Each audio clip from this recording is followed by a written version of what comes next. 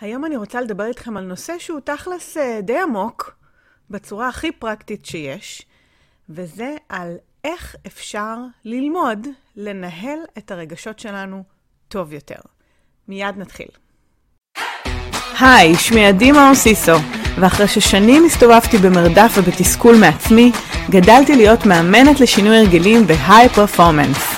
עם ספר, תוכניות ליווי וקהילה של עשרות אלפי נשים שלומדות וגדלות יחד.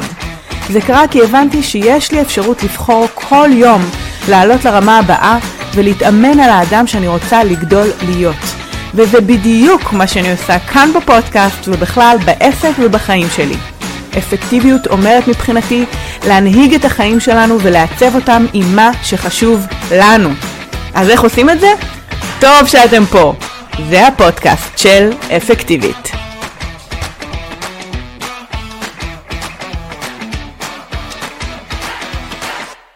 אהלן, אהלן, אהלן, מה קורה? מה העניינים? מה שלומכן? איזה כיף שהצטרפתם לעוד פרק בפודקאסט. ווואו, איזה שיחה חשובה יש לי בשבילכן פה היום. כי היום אני רוצה לדבר איתכם על ניהול רגשות, על איך אני מפתחת את המיומנות הזאת בכלל, למה זה חשוב, מה זה אינטליגנציה רגשית. באמת, זה נושאים מאוד גדולים, שכמו שאני אוהבת לעשות, אני אנסה כמיטב יכולתי לפשט אותם, ולהפוך אותם למשהו פרקטי שאשכרה נוכל לעשות איתו משהו.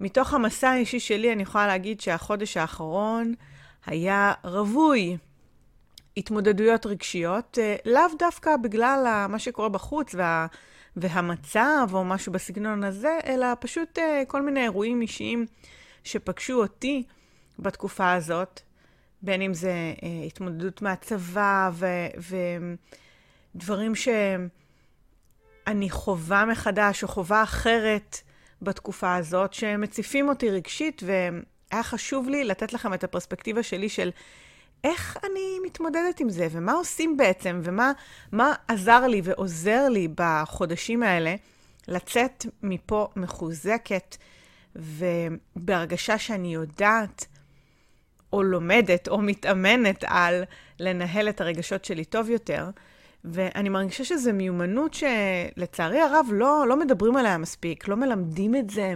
אשכרה צריך להיות לזה איזה שיעור בבית ספר, מיומנויות חיים. איך לנהל את הרגשות שלנו? מה זה בכלל? למה זה חשוב? הרבה מאיתנו חווים כל מיני דברים בחיים, ומאוד בקלות, או שאנחנו מדחיקים את זה קשות, כי זה פשוט מורכב להתמודד עם זה, ובתור ילדים יכול להיות שהקיבולת שלנו גם מוגבלת, וחוויות החיים גורמות לנו לדחוק דברים הצידה, והרבה פעמים אנחנו מדחיקים, ומטשטשים ומתמודדים עם כל רגש, במיוחד הרגשות השליליים, כן? עם איזשהו מיסוך, אכילה רגשית, התמכרויות, בריחה אפילו לטלפון, לטלוויזיה, לדברים מהסוג הזה שלכאורה הם harmless, אבל בתכלס מתחת לפני השטח מסתתר הרבה כאב וקושי. ומהצד השני לפעמים אנחנו טובעים ברגש, כלומר יש איזושהי הצפה רגשית, יש חוסר עיבוד של כל הרגשות שמגיעים בבת אחת, ואז מה שקורה זה שזה עולה לראש. ואז משם זה יכול מאוד להפוך לחרדה, לפחד, לפניקה, לכל מיני התפרצויות לא פרופורציונליות לאירוע עצמו, לרגש עצמו, וגם זה לא טוב. ואיפשהו הביטוי באמצע של להבין מה קורה לי, איך להתמודד עם זה, מה לעשות עם זה, איך לנתב את זה בתוכי, איך לתמלל את זה לסביבה, כל הדברים האלה, אין לזה ספר הפעלה. אף אחד לא אומר לנו מה לעשות. אז בפרק הספציפי הזה, אני רוצה לשתף בכלים או בדברים שעשיתי ועושה, שעוזרים לי כמו לחזק את השריר. זה ממש חדר כושר, שבו אני מתאמנת על יכולת הניהול שלי. וזה מה שהייתי רוצה שתיקחו מהפרק הזה. אז הנה הם, כמה דברים, יש 7 סעיפים ברשימה הזאת. הדבר הראשון, טיפול. עכשיו, זה נשמע אולי, אוקיי, סבבה, את הולכת לטיפול, מה הסיפור? בדרך כלל מישהי שאפתנית, אחת כזאת עם דרייב כמוני, שמכירה את זה מהחיים שלה, שהיא רגילה לדחוף קדימה וכולי, אז א' כל, ללכת לטיפול ולבקש עזרה, זה לא עניין של מה בכך, ועד שהגעתי, אמנם זה כבר קרה לפני די הרבה שנים, אבל הפעם הראשונה שהלכתי לטיפול גוף נפש או נפש, במקרה שלי הטיפול הראשון המשמעותי שעשיתי עבור עצמי היה NLP, בחיי לא ידעתי מה זה, לא ידעתי למה אני נכנסת, לא ידעתי למה לצפות. הבנתי כמובן ככל שהתעמקתי בזה מה הערך הגדול בתוך הדבר הזה, אבל אני אומרת עדיין זה לא מובן מאליו ללכת לטיפול. עכשיו, מה עוד לא מובן מאליו? להישאר בטיפול כתחזוקה, ולא רק כטיפול בשבר. כי זה מה שקרה פעם. נתפס לי הגב, הלכתי לטיפול. ממש היה לי, אתם תצחקו, אולי מי שמכיר אותי קצת מהרקע והפעילויות שלי, אבל היה לי ממש, הטיפול הראשון שעשיתי היה פחד במה. ממש, בעיקר מול קהל גדול, כי עשיתי דברים בעבר, אז זה לא שזה עזר לי לגמרי, אבל בכנסים הראשונים שעשיתי שהם שלי, והם באולם גדול, היה לי ממש חרדות, והלכתי לטפל בהם. אז בין אם זה היה פחד, כאב גב, כאב גוף, לחץ, משהו, פאניקה מכל מיני דברים, כל מיני סטרסים, כל מיני מקומות כאלה שהגעתי לקצה, ואז הלכתי לטיפול, יופי, נהדר. זה משוכה ראשונה. העניין עם הניהול הרגשי, זה שאני בטיפול לאורך זמן, ואז משבוע לשבוע יש לי הזדמנות לפלטר את מה שקרה במהלך השבוע, להתבונן על הדברים האלה, להעמיק את השיחה ביני לבין עצמי, להבין מה הרגשתי. זה גם יכול להיות הצלחות מאוד גדולות, ולתת גם לזה מקום, ולשמוח, או הפוך, לקושי, וללמוד ממנו, ולתת לו מקום גם, ולקטר, ולבכות, ולכעוס. ופתאום אני חווה בחדר הטיפולים את כל קשת הרגשות במה שנקרא סביבה מבוקרת. מה שבחיים בדרך כלל אין לי, וגם במצבי קיצון אין לנו. כי כשאנחנו הולכים לטיפול מתוך שבר, קושי, מצוקה, אנחנו מטפלים במצוקה ההישרדותית.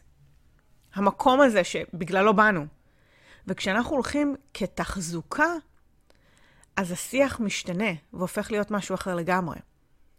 אז עצם העובדה שאני כבר חודשים ארוכים נשארת בטיפול, מתוך מקום של לפלטר את השבוע ולהבין מה קורה לי ולהסתכל על זה, ולא כי אני בכך במצוקת שיא, זה מה שמאפשר לי לחזק את השריר והמיומנות הרגשית שלי. עכשיו, בדרך גם קורים משברים, ואז אני אומרת, אוקיי, מזל שאני פה. וכשאין משברים, אז מזל שאני פה, כי אני יכולה לקבל פרספקטיבה על מה קורה לי ואיפה אני ביחס לשאר התקופות. אז טיפול, זה הסעיף הראשון. איזה טיפול? האמת, גם על זה אני יכולה להקליט פרק שלם. אם זה יעניין אתכם, אני אשמח לספר לכם על שרשרת הטיפולים שעברתי לאורך השנים. בגדול, הנטייה היא באמת או יותר נפש, שיח, לדבר, דברים כמו פסיכולוגיה, NLP, פסיכותרפיה, כל מיני דברים כאלה שהם יותר שיח, ויש גוף נפש, שזה כל הטיפולים שמשלבים גם מגע, אפילו שיאצו זה גוף נפש, כל מיני טיפולי מגע שמטפלים בגוף ואז במה שהפעיל את הדבר בגוף, דיקור ועוד ועוד ועוד, יש באמת מלא שיטות. אז תראו מה מושך אתכם יותר, מה הצורך שעולה יותר, האם יש יותר צורך לדבר, שזה כרגע יותר הצורך שלי, ויש שנים שהצורך שלי היה יותר פיזי, כי באמת כאבו לי דברים, ומזה זה התחיל, כאב לי הגב, נתפס לי הגב, לא נשמתי טוב, כל מיני דברים כאלה. אז לפי זה בחרתי את סוג הטיפול שנמשכתי אליו. אני יודעת חפרתי על זה, אבל זה היה ביג וואן, זה היה הראשון. 2, הקפתי את עצמי, לדעתי בחצי שנה האחרונה, בהמון תכנים שקשורים באינטליגנציה רגשית. כלומר, לא עוד או רק תכנים של התפתחות אישית באופן כללי. נמשכתי באופן טבעי, כי זה גם מה שחיפשתי, אחר כך, בהתחלה זה היה לא במודע, ואחר כך זה היה במודע, ממש תכנים שעוסקים בניהול רגשות. תכנים שעוסקים בהבנת נפש האדם, בפסיכולוגיה, בפן לא רק הפרקטי, הרציונלי, המנטלי של הדברים, שזה גם ככה הייתי בעולם הזה קודם, אלא בצד הרגשי יותר. השיח הזה על אנרגיה גברית ואנרגיה נשית, ומה יש באינטליגנציה רגשית שלא בא לידי ביטוי רק בשיח המנטלי. ומה זה אומר להבין רגש. יש ספרים על זה ופודקאסטים, ואני נצמדתי לכמה מאמנות בחול, שתכף אני אדבר על זה סעיף בפני עצמו, שצרכתי את התכנים שלהם בשידורים, שמתי את עצמי בקהילות של נשים, שוב בחול, כי המקורות ידע שלי הם בדרך כלל לא בעברית. אז בין אם זה, אגב, זה לא חייב להיות ארצות הברית, כן? זה מאוסטרליה ואירופה וקנדה וארצות הברית, ובאמת העולם שלנו כל כך קטן, ויש שפע של תכנים וקהילות שיתאימו לצרכים שלכם. תמצאו את המקור ידע שלכם. גם אני מקור ידע להרבה אנשים אחרים שבאים וצורכים ידע ממני, וזה מהמם. מהמם, ואני מקווה שתמשיכו לעשות את זה. אז אני שמתי את עצמי בהשריה עמוקה של התכנים האלה, כי ברגע שאנחנו נמצאים באיזושהי השריה של נושא מסוים, זה מקיף אותנו מכל הכיוונים, המוח שלנו מאבד את הנתונים האלה, נעשים הקשרים חדשים בניורונים במוח, ההבנות מחלחלות, התובנות מגיעות, וזה הדרך בעיניי, להיות בהשריה תחת נושא מסוים, בחומר מסוים. לפעמים זה עם בן אדם מסוים, הרבה פעמים אני אצמד למאמנת, למאמן, למישהו או מישהי שאני לוקחת מהם בתקופה מסוימת הרבה מאוד, וכל כמה זמן זה משתנה. ברנדון בושארד היה איזושהי דמות מאוד נוכחת בחיי במשך הרבה מאוד שנים. בשנה האחרונה, ככה, שנה פלוס האחרונות עשיתי שיפט, לא כי הוא לא טוב לי, אני עדיין לומד ממנו המון, אני פשוט מחפשת לדייק, ובמקרה הזה של עולם הרגש, או בעולם ההתפתחות, רציתי להכניס לעצמי עוד זוויות, ולכן התחברתי לעוד נשים במקרה הזה. אז זה היה תכנים שעוסקים באינטליגנציה רגשית. אוקיי? זה השתיים. 3, שזה המשך ישיר, זה לשים את עצמי בסביבה אימונית בדגש הנושאים האלה. כלומר, יכלתי ללכת סתם, אני אומרת, נגיד סביבת ייעוץ עסקית, או סביבה של entrepreneurs, או יזמים, או אנשים שמדברים בשפה מסוימת, אפילו שיווק באינטרנט, או כל מיני דברים כאלה, אבל אין שם את השיח של הניהול הרגשי שאני מחפשת כרגע. ולכן גם אם שמתי את עצמי בסביבה של יזמיות, או אני אומרת בכוונה נשים, גברים, האמת זה לא ממש משנה באיזושהי סביבה, יש לי גם כזאת וגם כזאת. מה שמוביל את השיח בקבוצה, זה החיבור למקום הזה, לא פחות מאשר הרציונל, הדוינג, היעדים, המטרות וכו'. כלומר, יש מקום לשיח הרגשי באותה מידה שיש מקום לשיח המנטלי והפרקטי. חיפשתי את האיזון, אוקיי? אז במקרה שלי הצטרפתי לכמה קבוצות, ואפילו 2 ליוויים שאני נמצאת בהם, אחד ככה יותר מרחוק ואחד יותר צמוד, שעוסקים בין היתר במקום הזה של ניהול רגשות, ניהול מנטלי, ניהול אינטליגנציה רגשית, כל הדברים האלה. אז 1 זה הטיפול, 2 תכנים, השריה בתכנים שעוסקים בנושא הזה, 3 זה ממש סביבה אימונית, כלומר להיות מובלת דרך התכנים האלה, הנחיה, הכוונה, ויזואליזציה, משהו שהוא יותר מכוון, לא רק השריה עצמית, אלא הובלה. כלומר, חיפשתי להיות מובלת דרך התוכן הזה, ולא להיות בזה לבד. אוקיי? אז זה היה 3, אימון. 4, הכל קשור, כן? הסביבה האנושית שאני בוחרת להיות בה. באיזה סביבה אנושית, אונליין ואופליין, בחרתי לשים את עצמי בחודשים האלה. כמה השיח שאני שרויה בו, מדבר את השפה הזאת, מדבר את השפה הרגשית, נותן מקום לרגש, יש לי מי לחלוק את זה, עם איזה חברות אני מתקשרת יותר, עם איזה קולגות אני מתקשרת יותר, מאיזה תכנים אני מתרחקת, מאיזה אנשים אני מתרחקת. האם אני מצליחה לשמור את עצמי באיזושהי קפסולה כזאת, של עולם התוכן, הידע והאנרגיה שאני רוצה להישאר בה. עכשיו, בתקופה הזאת זה לא דבר מובן מאליו בכלל. עם החדשות, עם האירועים, עם הסגרים, עם החיסונים, עם הבלגן, עם הזה. הרי לא חסר רעש חיצוני, שגם אם אתם לא צרכני חדשות, אז הרי זה מחלחל מהאנשים שקרובים לנו, ומהפייסבוק, באמת, העולם מגיע אלינו, מציף אותנו. אז להישאר באיזושהי סביבה אנושית ששומרת על המרחב הזה נקי ככל הניתן, בשיח ובאנרגיות, זה עניין ממש חשוב. ואני ממש מקפידה על זה. כי בסופו של דבר זו הבחירה שלי באיזה סביבה אנושית אני שמה את עצמי, לאיזה פעילויות אני מצטרפת, לאיזה קבוצות אני נכנסת, לאיזה שיחות אני נכנסת, באיזה וואטסאפים אני נמצאת, עם איזה חברות אני מדברת, מה קורה בשיח במשפחה, איך אנחנו תומכים אחד בשני בבית וכו' וכו'. אז הסביבה האנושית זה גם מרכיב מאוד חשוב שהופך להיות חדר הכושר הרגשי שלי.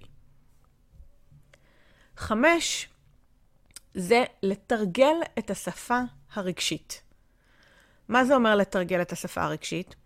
אם אני רוצה לחזק את השריר הזה, את המיומנות הזאת, זה אומר שאני לא יכולה רק להבין את זה בראש.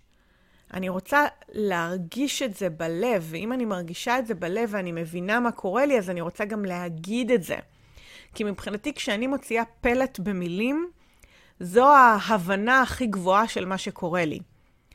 כי יש את להרגיש את זה, אני מרגישה את זה, אני מרגישה שעובר עליי משהו, ויש את היכולת לתקשר את זה החוצה, ולכן זה איזושהי עליית רמה. כי במשך תקופה מאוד ארוכה, לא ידעתי בכלל מה עובר עליי. לא ידעתי להגיד אם זה עצב, אם זה כאב, אם זה קושי. הכל הרגיש לי אותו דבר, זה היה כמו מצוקה. הרגשתי במצוקה, מה שהפך הרבה פעמים לכעס על עצמי. אני לא בסדר, אשמה, ביקורת, וואו, כמה זה התערבב כל הסלט הזה.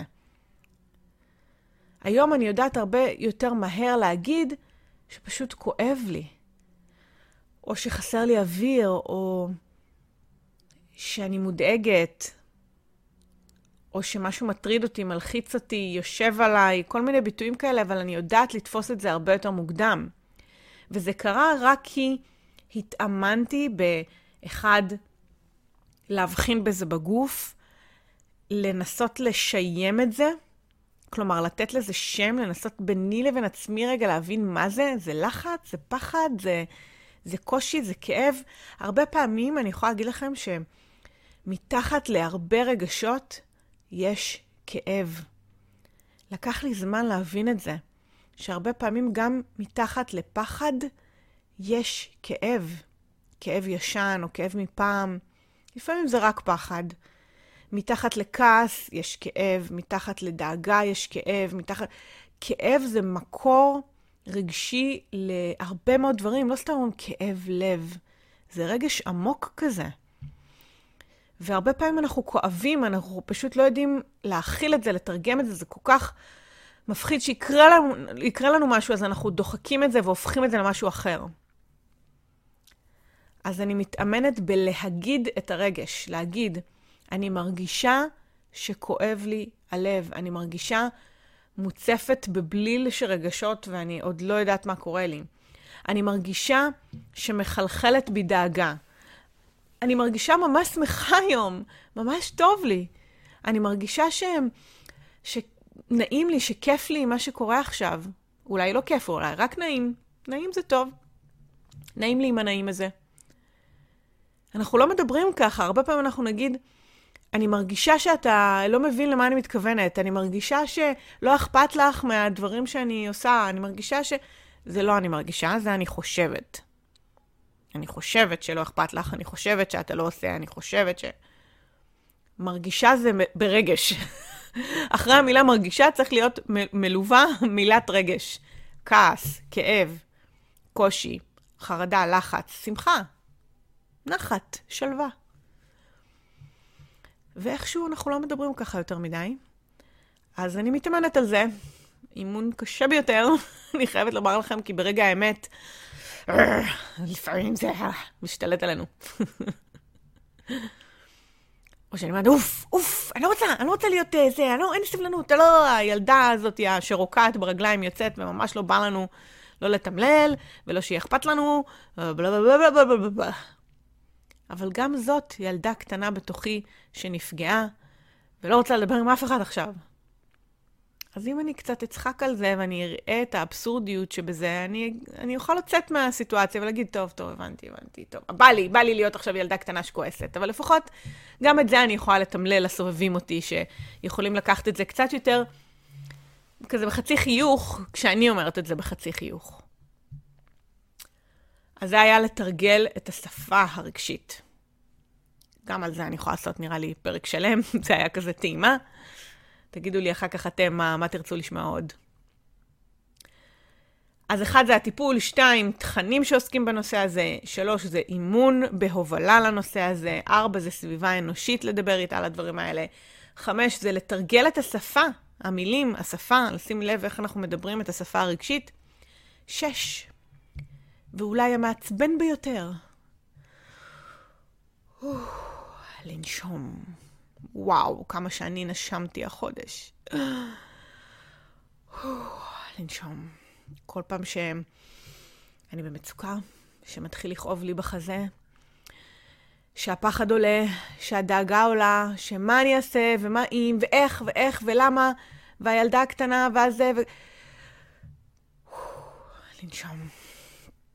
קודם כל לנשום. קודם כל, כמו לפתוח את הצינור דרכו הרגש יכול לעבור, כי אם הרגש לא יוכל לעבור דרך הדבר הזה, דרכי, אני לוחדת אותו בפנים, בתוך הסיסטם, וממש ממש קשה להתמודד עם הרגשות ככה. אז חלק מהיכולת שלי לחזק את השריר הרגשי, את חדר הכושר הזה, את הרמת המשקולות הזאת, זה היכולת שלי לנשום דרך הרגש הרבה יותר. היכולת שלי להכיל רגש, זה לנשום את זה.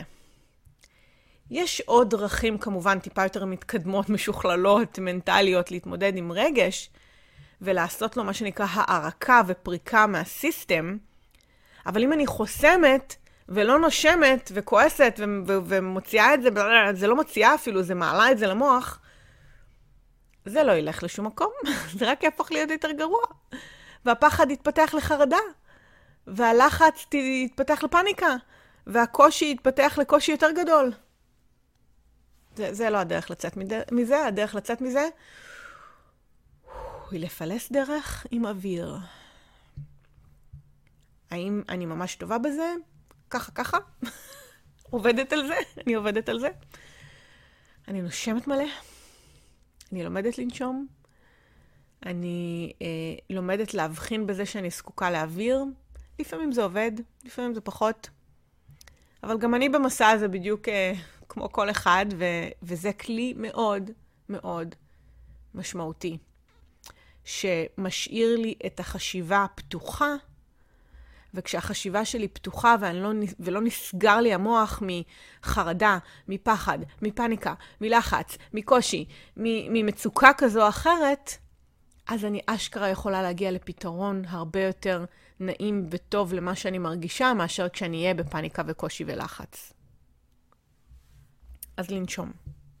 זה 6. 7, והאחרון, זה לתת לעצמי מקום. מה זה אומר לתת לעצמי מקום ברמה הרגשית, ברמת חדר הכושר הרגשי? זה אומר שאם אין לי אוויר, או שאני מרגישה שאני זקוקה לקצת זמן עם עצמי, או ספייס, או מנוחה, ואני לא אתן לעצמי את הצורך הרגשי הזה שעלה, מה שיקרה זה ראש בקיר.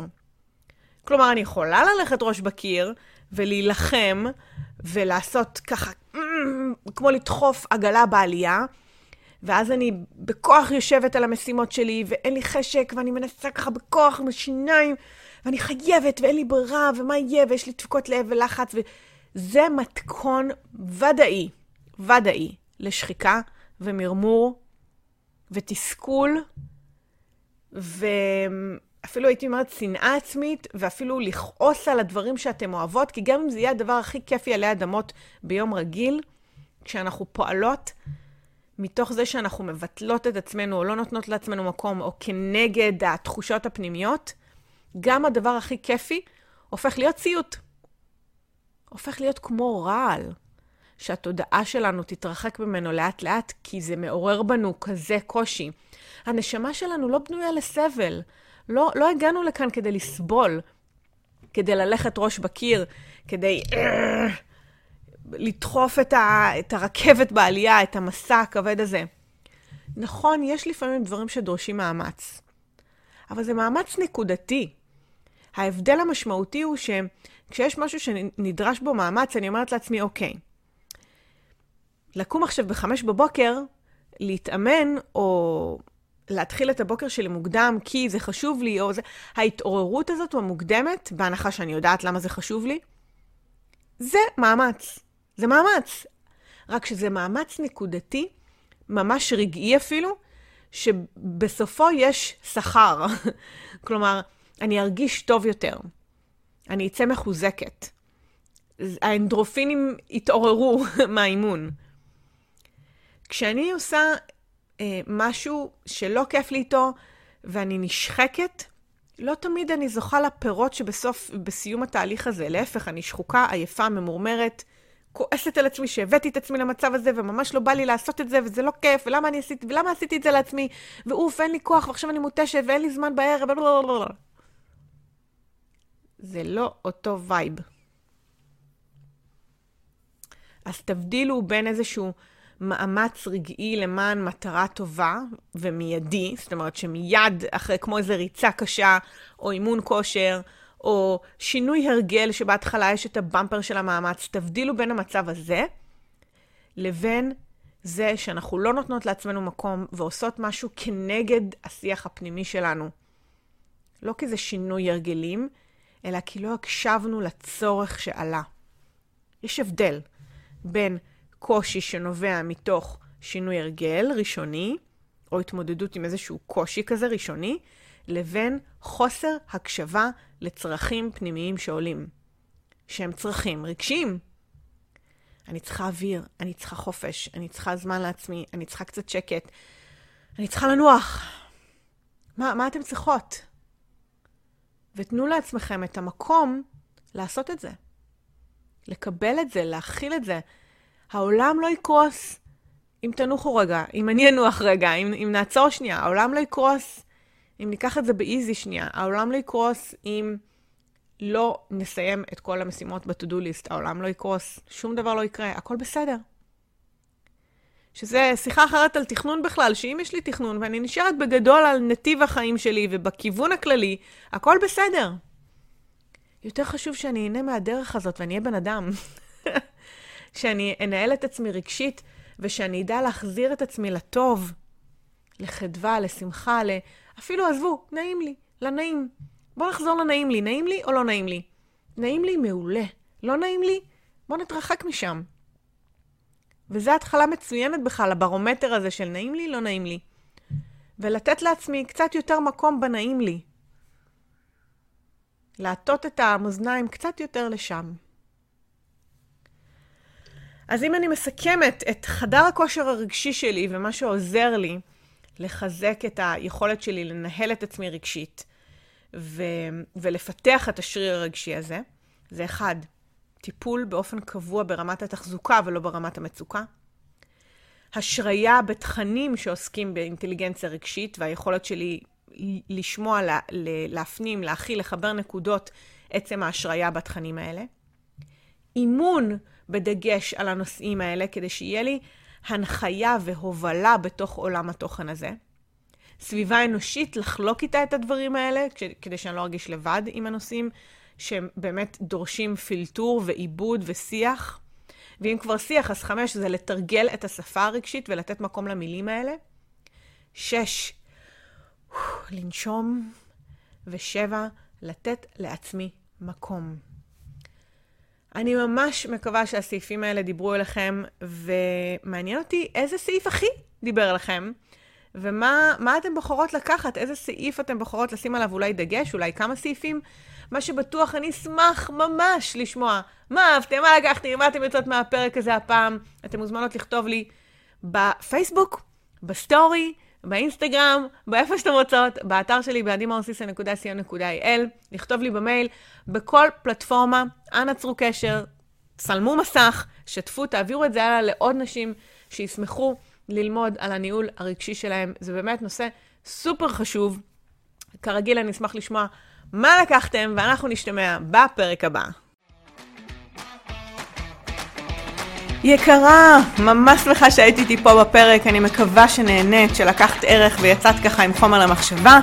אני כרגיל אשמח לשמוע מה אהבת, מה לקחתי, מה את יוצאת מהפרק הזה באתר. את יכולה להיכנס עכשיו ל-adimorsison.co.il ותחת הפרק הזה שיעלה גם הוא לאתר להשאיר את התגובה שלך ומה לקחת. כרגיל אני אשמח להפיץ את התכנים האלה לעוד נשים שזקוקות לשמוע את זה, ככה שאם יש חברה, קולגה, בא לך לשלוח את זה בוואטסאפ, לשתף בפייסבוק או כל דבר מהסוג הזה, אנא עשי זאת. התכנים האלה אחר כך מעדדים בעולם ומגיעים בדיוק לאוזניים הנכונות. שוב, תודה רבה שהיית פה ואנחנו נשתמע בפרק הבא. ביי בינתיים.